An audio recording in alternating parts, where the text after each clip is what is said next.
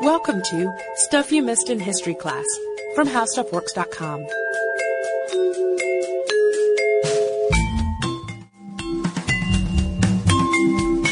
Hello and welcome to the podcast. I'm Deblina Chakraborty. And I'm Sarah Dowdy. And Sarah and Kristen recently talked about the history of Halloween and one of the most well-known traditions associated with it. That's trick-or-treating. But, of course, there are some other traditions that also go hand in hand with Halloween. Legends, ghost stories, and haunted houses were the ones that I had in mind in particular. So, essentially, the tradition of scaring the poop out of ourselves. And I'm the biggest wimp, personally, when it comes to scary stuff. I don't know why, but we all seem to kind of enjoy that. Even I do once in a while, even though I'm a really big wimp about scary stuff. I mean, I can't even watch those commercials for scary movies.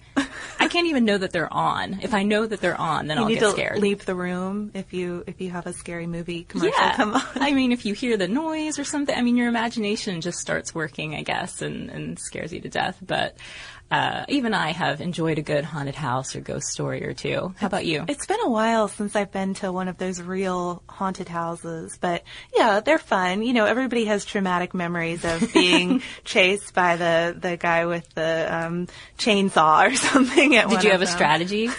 A strategy for escape? Yeah, you have to have a strategy when you go into these things, Sarah. Move past those people quickly. They'll move on to the people in line behind you. The run straight through is definitely a strategy. There's also the hold on tight to whoever's around you, like try to get in the middle. There's also the throw your friend at the scary thing and then run as fast as you can. That's one of my favorites. Yep. Okay, note to self, don't go to a haunted house with Deblina then. But these haunted houses that are set up to entertain people around Halloween, commercial haunted houses, I guess, are sometimes based around spooky legends or stories, usually fake ones. But the haunted house we're going to talk about in today's podcast, which is often called the most haunted house in America, has a story behind it with characters and at least some events that were very, very real. And the woman at the center of this tale is named Marie Delphine Lalaurie. And often she's simply known as Madame Lalaurie or even Mad Madame Lalaurie, which is a little hard to say quickly. But if you've ever taken one of those haunted New Orleans tours, which I have not, I've been to New Orleans a few times, but I haven't gotten to go on one of these yet. You've probably heard her name. I mean, we've heard so many suggestions from listeners who have taken tours like that. And that's really saying something if you think about it, because it is, after all, New Orleans we're talking about. There are so many famous people associated with that city. Right, and it's often considered one of the most haunted cities in America, if not the most haunted city in America. But geography aside, it's tough to ignore a story like Delphine Lalaurie's. It involves sadistic torture, cold-blooded murder, botched medical experiments, hauntings, and even a curse. Like a lot of stories we tell, though, it's tough to tell fact from myth in this one. The story that's generally circulated today in 2012 isn't exactly 100% verifiable, and many details have changed since the years directly following the events which took place in the mid-1800s or so, suggesting that the tale has been exaggerated and embellished upon along the way. But we're not going to start by debunking everything. I mean, what kind of Halloween podcast would this be if we didn't try to, at least at the beginning, spook you out a little bit? So to that end, let us begin with a legend, that of Mad Madame Lalaurie. It begins, for our purposes at least, in the early 1830s in New Orleans. A prominent and beautiful Creole woman named Marie Delphine Lalaurie and her husband, a French physician named Louis Lalaurie, buy a home at 1140 Royal Street in the French Quarter and move in with her daughters from a previous marriage. Now, a couple things to know about Delphine. She had grown up in a wealthy and influential Creole family, and Louis had recently immigrated to New Orleans after earning his medical degree. Delphine had also actually been married twice before, and her husbands were said to have died or disappeared under unknown or mysterious circumstances. So this new couple, her third marriage, they start decking out their home with the finest art, the finest furniture. After all, they, and Delphine especially, are really the toast of high society in town. They entertain constantly. They throw these opulent parties at their home several times a week. And all things being equal, a couple like this might seem really irreproachable, kind of an unstoppable social force. Everybody would want to attend these fabulous parties. But around 1832, some pretty nasty rumors started circling about them. The slaves who work in their household seem very thin, they seem malnourished, and it's said that they also seem afraid of Delphine, and she's been seen speaking quite harshly to them. So people start talking. What exactly is going on in this lovely home? Right. Well, speaking harshly to your slaves is one thing in this time, but some of the rumors are even worse than that. A neighbor, for instance, claims that the Lalauries have slaves chained in their attic. Some people also supposedly link the Lalauries to notorious voodoo queen and former podcast subject Marie Laveau, who would have been a contemporary. Marie or Marie, too, if I remember correctly. Yeah, exactly. It gets pretty confusing you never know. with those two. But this is just the legend part, after all. So for the most part, though, people do seem to find reasons to dismiss all these rumors, probably because they wanted to. They wanted to socialize with this couple, and Delphine was, after all, so beautiful, so charming. Some people found it hard to believe that she could be so cruel. But there was also some contradictory pieces of evidence that made everything seem okay on the surface. For one thing, at parties, Delphine, when she would have just a little bit of wine left over in her glass, she would often be seen offering that and saying a few kind words as well to a slave who was standing near her. So giving the backsplash of her wine. That was seen as a nice gesture. It doesn't sound as good when you say it that way, but it would have seemed nice to other attendees at her parties. And I think the other point is a little stronger than that too. It's that with all these rumors about her malnourished slaves, her black coachman always looked very healthy. He looked sleek and well dressed, and surely, it seemed, a woman who abused her slaves wouldn't have a coachman who looked so fit and proper. The rumors were often dismissed as lies spread by Americans. Just an aside here, this was not too long after the Louisiana Purchase, and there were tensions between the Anglo-Americans who had arrived in the city since then and the Creoles who were native to the area. Americans were gaining power in the public arena, but Creoles still dominated in terms of social clout. So here's a vignette associated with this legend here, just to give you an idea of people's suspicions and how they kind of played out. An American lawyer in the neighborhood heard the rumors about the Lalauries and sent his Creole employee over to check things out. He thought that the Creole employee would be a little better received. Maybe this information would be better taken from someone just of the same background. And so he sent this employee over to remind Delphine about the local laws regarding proper treatment of slaves. Just another little side note here for you. You couldn't just treat your slaves however you wanted to at this time in New Orleans. There was something in effect in Louisiana called the Code Noir. So this meant that you couldn't just torture, mutilate, or sexually abuse your slaves. You couldn't do maybe like the worst things to them. I think people sort of imagine slavery.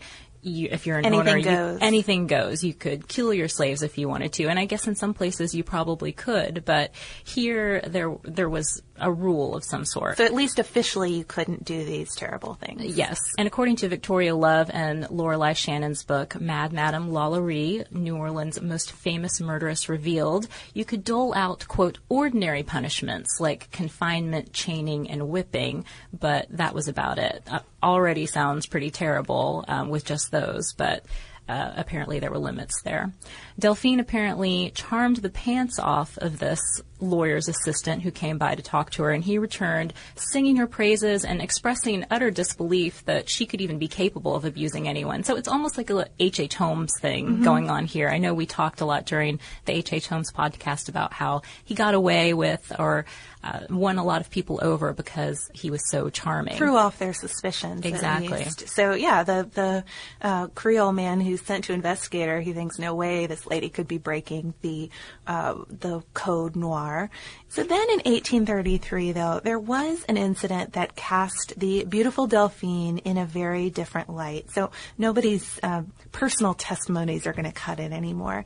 Delphine was seen chasing a young slave girl around the house with a bullwhip, and apparently the girl had hit a tangle while combing Delphine's hair, and the woman just became completely unhinged at this. The little girl ended up on the rooftop during the chase and was finally seen plummeting into the courtyard, landing with this bone-chilling thud, and the fall, which killed her, seemed to get no reaction out of Delphine, which was the added creepy touch on this story. Delphine was said to have looked down at her coldly and then just went back inside. So some of the other servants after this supposedly quietly came out, collected the body, buried the little girl later that night next to the well in the courtyard. But neighbors had witnessed this too. And so the authorities were called in, and Delphine was punished for breaking this code. She was fined $300. Several slaves were taken away from her. It seemed like a turning point in this story or the rumor surrounding this woman. But remember who she is. Delphine is well connected. Her family is very well connected, and she got a relative to secretly buy the slaves back for her. Not that it remained much of a secret at all. I mean, she continued to entertain regularly, so people knew that she kept slaves in the house, and rumors of abuse continued to kind of whirl around her. Then on April 10th, 1834, everything started to come to a head. The Lalaurie mansion caught on fire, and the flames started to spread really quickly throughout the main house.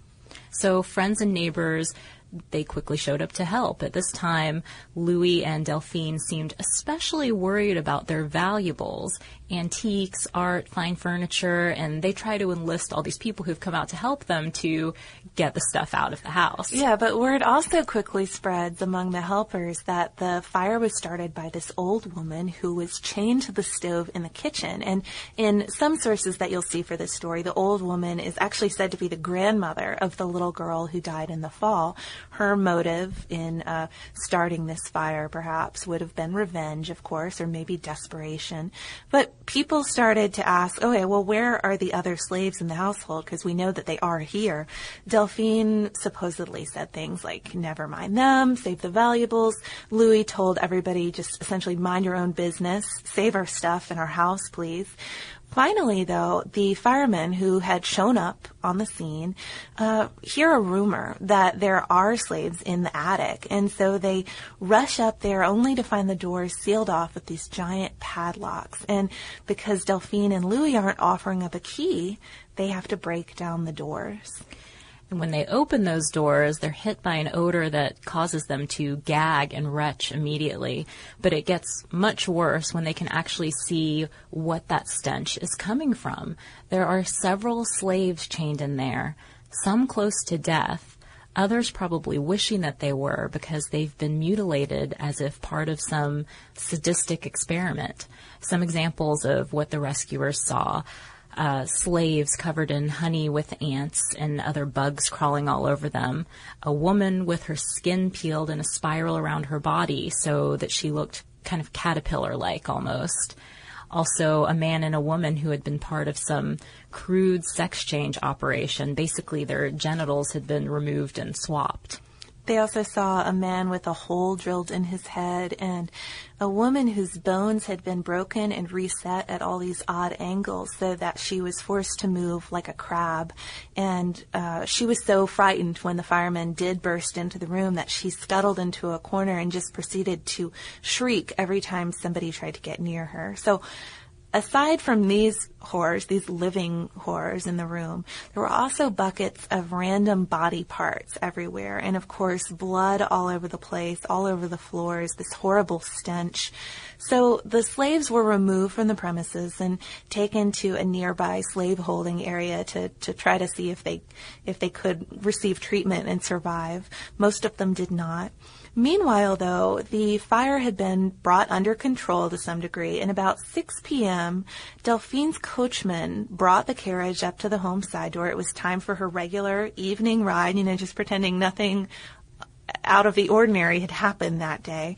But by this time, of course, the crowd that had gathered to watch help out with the fire has heard about what's in the attic, and they've become an angry mob once they realize what happened to the slaves. And Delphine actually has the gall at this point to wave at them as she hops into her carriage for her evening ride.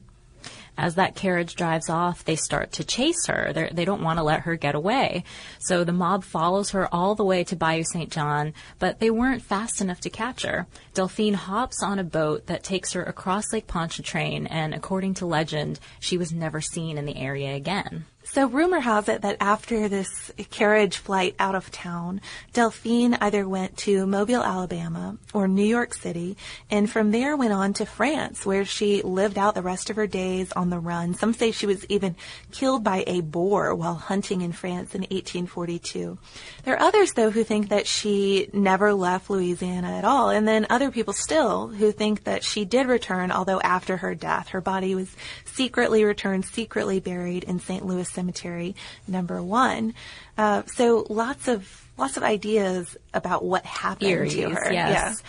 According to a 1941 article in the Times-Picayune, a plaque was found there in St. Louis Cemetery number 1 4 or 5 years before this particular article was written, so I guess the mid-1930s or so, by a man who used to work as a sexton for the cemetery.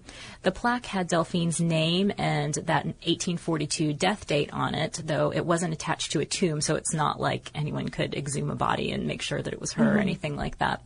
But people did assume that the theory was correct, that her body had been sent back after she was killed. So one last element to the story you're likely to hear in New Orleans, too, and that's, of course, hauntings. Stories of hauntings at her former home on Royal Street began almost immediately after this incident. And again, according to legend, authorities who tried to secure the property directly after the fire reported hearing all these strange sounds, even people crying out in some unknown language. But for almost 200 years, visitors and residents of the house have continued to hear strange sounds, unearthly sounds, and even seen figures, apparitions, including that of a little girl, maybe the one that fell off the roof, perhaps, a handsome gentleman, perhaps Monsieur Louis, and even a woman who is thought to be Madame Lalaurie. In the 1970s, when the home was being renovated and the floorboards were torn up, human bones were supposedly found underneath some of the floors. As the story goes, this at last was the explanation for those strange sounds that the authorities heard after the fire. Delphine had apparently essentially buried slaves alive under her floors, too. And the strange dialect that was heard was supposed to be maybe an African dialect of some sort. So that is That's the story. Spooky legend. Yes, that version of events, maybe with some differing or additional details, is pretty much what you'll hear on any tour of Haunted New Orleans and what you'll find in a lot of written accounts of Delphine Lalaurie, including one in Strange True Stories of Louisiana by George Washington Cable, though some of the weirder mutilations of victims aren't in this account. He really tried to stick to documented sources, I think. And Ghostly Cries from Dixie by Pat Fitzhugh is another one. Jean Delavigne's 1946 Ghost Stories of Old New Orleans is another. Online, NOLA.com has an account of this legend and also includes some newspaper articles from the time that corroborate some of the details included in that legend. A very few, though, like historian Victoria Love, whose book we mentioned earlier in the show, have really tried to separate fact from fiction in this story. And Love tried to piece together this story using only official documents, archives. So, of course, we had to look at her work and try to get to the bottom of what is definitely true about this legend. That's what we do. So Delphine, the main character in this story, from what we can tell, she seems to be, in many respects, as she is portrayed in the legend, that she was born into an elite family. That's certainly the case. She was born in about 1775 into a prominent New Orleans family. Her father was Louis D. McCarty, and she had relatives who were very influential and held high-profile positions in the Louisiana government. And since her family was so well-to-do, she probably would have been taught to read and write, but a lot of her education probably had more to do with etiquette, entertaining, running a household. We've talked before about even the art of conversation, which clearly would have been something that would contribute to her being so charming. But one thing Love points out as a little strange for Delphine's early life, considering her social standing and her reputed beauty, is that if the year of her birth, as we know it, is correct, she didn't get married for the first time until age 24, which still sounds pretty young, but it was more common for women like her to get married by about 16 or 17 years old. Love also uncovered some different information about those two previous husbands. She did, as you remember, have two previous marriages prior to Dr. Lalaurie. One was to the Spanish Don Ramon Lopez y Angulo, who became an intendant of Louisiana in 1800. The second was to a Frenchman, Jean-Pierre Paulin Blanc, who was a bit of a shady character. He was involved in New Orleans politics, but also mixed up in slave trading, mixed up in piracy. This reminded me a little bit of our last episode on Jim Bowie. Yeah, I think he also had some Jean Lafitte connections there. And this is where we find the first biggish discrepancy in Delphine's life story. As you mentioned, it said that her first two husbands died under mysterious circumstances, which sort of suggests that she had something to do with their deaths. Strongly suggests it. It strongly suggests that and adds to this myth that has grown up around her and makes her into a scarier character, I guess. But according to Love's book and the Times Pick article that we mentioned earlier, it seems that historians generally believe that Lopez died of heart failure, either in Havana, Cuba, or en route to Louisiana from Spain. And Love points out that it makes sense that Blanc's death was undocumented because of the, as you mentioned, the shadiness of his lifestyle. Kind of a pirate. Right. He just disappeared, but there's really no proof that Delphine had anything to do with it, or that she would have even had motive to do so. I mean, sure, she stood to gain some wealth from her husband's deaths, but as Love points out, she was already very wealthy. Another discrepancy here is the number of children Delphine had from these previous marriages. The legend usually has her with two daughters from one of these previous marriages. In reality, she had a daughter with Lopez and 4 kids with Blanc rather than just the 2 daughters.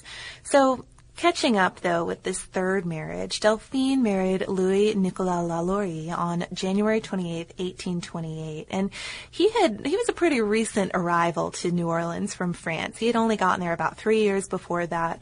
Love's book describes him as a pretty mediocre medical student who ended up graduating from dental school and immigrating immediately after that. When he arrived in New Orleans, though, he tried to establish a medical practice for himself and advertised himself as someone who could cure a specific deformity, in this case, hunches. So this might be where the whole storyline of him doing medical experiments came from, if he was really advertising himself as this experimental doctor. Delphine and Louis had one son together who was named Jean-Louis, and they had him soon after they were married. In 1832, they bought that mansion at 1140 Royal Street, and they started throwing those lavish parties that we talked about. And Louis probably worked from home, although it didn't seem as though his practice exactly flourished. I think Love found receipts that mentioned him creating a potion or two for this person or that person, but nothing that really proved a consistent medical practice. So, catching up, though, with the root of this story, what really happened in that house to those slaves? And according to Love and Shannon, terrible crimes did occur in the house, but they weren't quite as macabre as legend might suggest. There were rumors of slave abuse circulating about the couple in 1832, but there were also some facts that seemed to contradict certain aspects of the rumors, or at least seem a little bit out of sync with the character of the legendary Mad Madame. For one thing, in 1832, the Lalauries apparently petitioned the court to free one of their slaves. The slave was ultimately freed in 1833, which was a few months before they were run out of town for their treatment of slaves. And according to Love, this was the second time Delphine had petitioned to free a slave. She'd done the same thing back in 1819. So it seemed a little unusual for somebody who hated slaves, who tortured and mutilated them, to do this. Delphine also loaned money to a free woman of color named Sarah Lee in 1833. Later, she sued her for the repayment of that loan, but still, the fact that she gave this woman a loan in the first place, again, doesn't really fit with that reputation of pure cruelty. I mean, we don't know the circumstances, but it seems a little off. One thing from the legend that couldn't be confirmed by Love, which makes the build-up to the fire a teeny bit less dramatic, is the story about the little girl who fell, or jumped perhaps, from the roof of the house. Love says that there's no documentation of this, nothing to confirm that complaints were actually filed against Delphine afterward, and nothing that shows that a trial actually took place or that any legal action was taken against the Lalauries.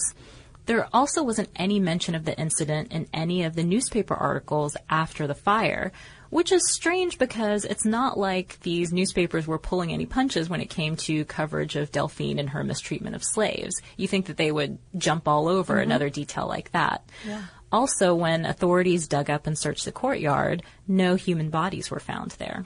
Okay, though, there are some legal documents hanging around that do suggest some new things about the Lalauries, though. One are some documents that show Delphine sued Louis for legal separation, saying that he beat her. The beating was supposedly the same day they petitioned to free the slave. Not sure what the connection there would have been. Yeah, maybe they fought about the slave, about freeing him. Who knows? Ultimately, Delphine did not go forward with the domestic abuse case. Another very true thing, and one that's very important to the legend, is that a fire did break out at the home on April 10th, 1834, and slaves were found locked away in the upper galleries of the mansion.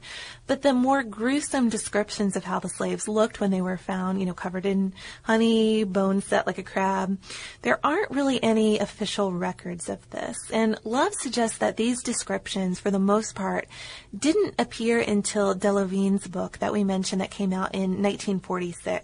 So a long stretch of time there before these very freak show sort of details appear. Right. So the conclusion that we can draw here is that the details were introduced into the record later. An official statement by a judge in 1834 suggests that only 7 slaves were rescued from the fire. They were chained, they were beaten, starved, and were going to be left to die in a fire after all. So all of this is horrible enough, but there's nothing to suggest in the record. There's nothing in the record, I should say, to suggest that the more atrocious medical experiments that are mentioned in the legend actually took place. Love admits that police records in New Orleans don't go back that far, so there is that, but she points out that newspaper illustrations probably would have attempted to depict these atrocities. They probably would have tried to draw a picture of the crab woman had there actually been one. It's pretty easy to imagine. So it's clear that something terrible did happen, maybe as a result of Delphine's direct actions, but she probably at least knew what was going on, even if she wasn't super directly involved. The fact that Louis had been accused of violence before also indicates that he might have played a pretty prominent role, maybe a more prominent role than he does in the legend, even though Delphine gets most of the credit. So as the legend goes, nobody has any idea what happened to the Lalauries after that fire. But Love's research shows us that actually it's pretty clear what happened to them. Delphine and Louis went to France and lived there for several years. There are a bunch of family letters at the archives of the Missouri Historical Society that help to prove this. Delphine and her family members weren't shy about correspondence, and she wasn't exactly trying to lay low while she was over there. According to Love, she really didn't have to because she couldn't be punished over there for her New Orleans crimes. Yeah, and she kept a hand in New Orleans, too, for sure. She gave a relative power of attorney over her Louisiana property so that she didn't lose everything. She corresponded with him regularly. She also corresponded with her children. Even though some of them did live with her for a while in France, some of them were back in Louisiana. Initially, she and Louis lived together for a little while at his family's estate back in France, but they separated at some point, and Louis's last recorded correspondence is from Cuba in 1842.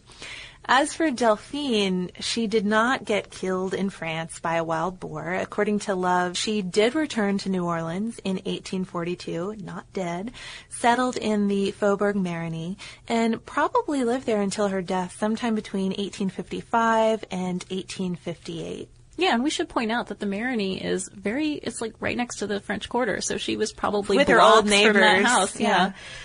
Letters show that she was set on returning when she was in France, though relatives tried to discourage her from doing so. There's a letter in Love's book from one of her sons to another relative saying, I don't think she should come, but she wants to. Please try to discourage her from doing this. I mean, they realized after what had happened what it would mean for her to come back for her and the rest of the family, but she almost didn't realize or didn't care. Mm-hmm. Receipts show that she was having the home in the Marigny renovated in the early 1840s and paying bills on it, so there's some evidence there to support this.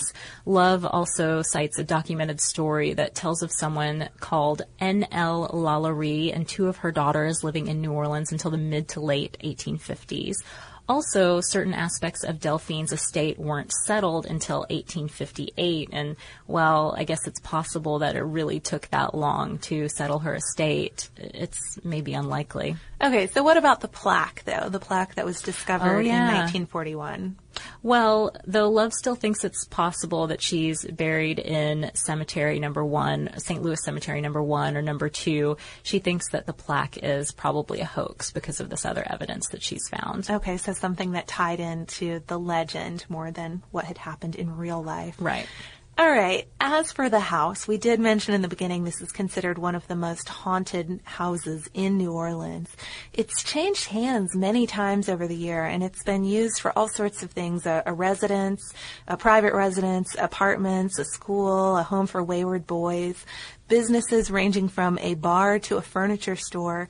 But there is a curse associated with it. Supposedly, bad luck comes to anyone who owns it, and any business that's in it fails. The most recent owner was Nicolas Cage, the actor, until he lost it due to delinquent taxes, so seemingly confirming this curse. As we mentioned, tales of hauntings started almost immediately after the fire in the 1800s. Police and firemen who secured the building after the fire heard strange noises, but after the search, they couldn't find anything. That's supposedly when those haunted rumors began. We told you about that when we were recounting the legend. So some weird stuff that's happened there over the years. In the 1870s, the home becomes a gambling house, and people report seeing strange lights and shadows in different apartments. In the 1920s, it becomes a tenement home, and many of the residents there report ghost sightings. One tenant saw a man walking, carrying his head on his arm. Another saw a black man wrapped in chains.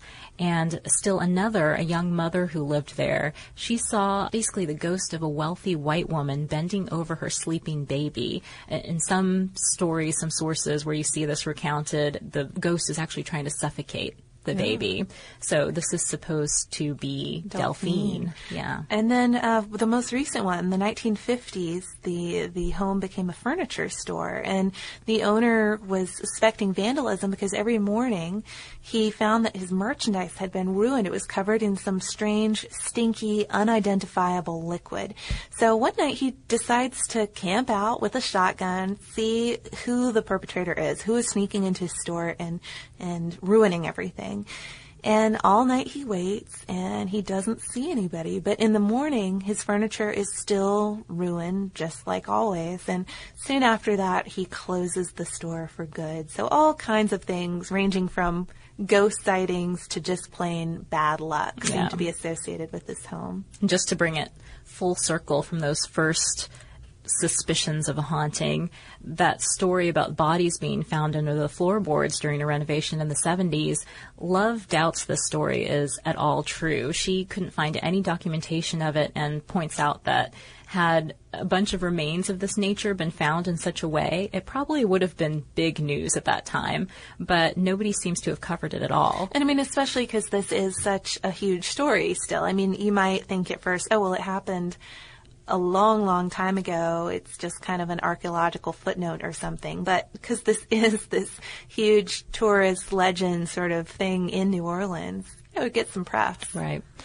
But the haunted house isn't the only aspect of this story that's creepy. This legend has kind of grown and kind of infected other arts, other areas. Good way of putting it.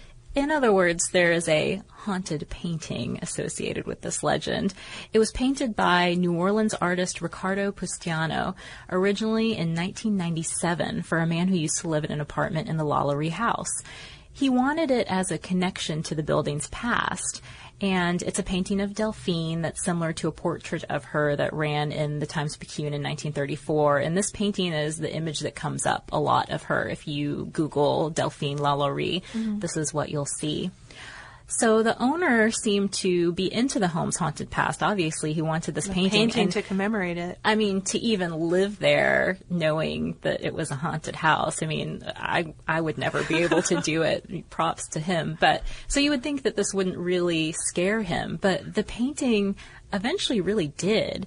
It would apparently rock on the wall during seances. So he would have seances too. I mean, he's into this kind of stuff. Yeah, well, I think he started having seances. Maybe he had them before, but I think he had them specifically because of this painting, because he thought it was a little fishy. Something weird is going on with this. So during these seances, it would rock on the wall, sometimes fall down. He said objects in his apartment would have been moved around by some unseen force. So he's sufficiently creeped out, and he gives the painting to another tenant in the mansion. She soon started having trouble with it too. She would hear footsteps, weird sounds, and she said that the portrait's eyes would follow her across the room. Uh-oh. And, I mean, this is what really just, gives me the chills. She started hearing it whisper to her. The eyes gets to me more. It's so classic, cheesy horror movie or something. Yeah. But the painting's eyes. Yeah. So she eventually needed to get rid of it too. It was creeping her out too much. So the second owner eventually returned it to the painter. He seems to have been pretty pleased to have gotten it back though. He said, quote, "It's great publicity to paint a haunted portrait." Indeed. Yeah, and I think this particular artist has other haunted paintings. This isn't the only one. Oh, man. Yeah, so... Well, we all know what to get Deblina for Christmas No, this year. don't. Please don't. I couldn't take it. I would have to run away. I would immediately give the painting to someone. Sarah? Back to the artist. It's a good business, isn't it? Yeah, right. Well, I don't know if our listeners are creeped out, but I really am. So I think... So today we have 2 more postcards from world travelers. We always love those. These in particular have to do with people who visited a museum after listening to one of our podcasts, a related museum. The first one is from Jessabin, and she says, "Dear Sarah and Deblina, one of my favorite podcasts ever was your 2-parter on Fridtjof Nansen and the Fram. So when I had the chance to visit the Fram Museum in Oslo, I seized it. It's really cool seeing the ship in person, and the museum shows items from Nansen and Amundsen's famous polar voyages on the ship. Plus, you can go on board." That's really cool. That is cool. The Kon-Tiki Museum and Viking Ship Museum are both nearby to round out an awesome ship-themed day. That does sound like a pretty cool day. I want to go now. I know. Sometimes I will talk about these museums or places to visit on the show, but it's when I hear back from you guys that I actually want to go visit this place. Yeah, well, the thing that's awesome about that is just actually being able to go on the ship. I mean, you think about museums and you're usually not allowed to touch anything, or if you are, it's very limited. But to be able to go on board when you're thinking and learning about these voyages is pretty cool. Very cool. Thanks for writing in. So our other postcard is from listener Tasha. She sent a beautiful portrait of Empress Sisi and wrote to us, "Hi Sarah and Deblina and guest hosts. I bought this postcard from the Sisi Museum you mentioned in your podcast on the Empress of Austria. I was on the train from Munich to Vienna, having just visited one of the reminders of Ludwig II. When I heard about the museum, I had to go. It was really interesting and involved a tour of the royal apartments. Thanks for bringing history to life. All the best." So another one where you really get to kind of see the inside story. Tour Sisi's apartments. That sounds pretty cool. Yeah. So thank you guys so much for sending us postcards, probably making us add to the list of places we want to go in the world. It's a long list. It is a long list, but it's always good to have that keep growing. And if you want to share any of your travels with us or help us come up with ideas for our own future travels, or if you've been to New Orleans and done the haunted house tour that includes information about the Lalauries, and you have a vignette that we didn't mention that you want to share, or maybe you have some other haunted house strategies you'd like to share with Sarah, since apparently she's very unprepared and doesn't have any of her own, please write to us. We are at historypodcast@discovery.com, or you can look us up on Twitter at Missed in History, and we are also on Facebook. And we do have an article on haunted houses, don't we? We do. I think it's called Top 10 Real-Life Haunted Houses. I wouldn't be surprised if this one's on there, too. We also have How Haunted Houses Work, I think. Okay, well, so that's what I need to start with, yes. I guess.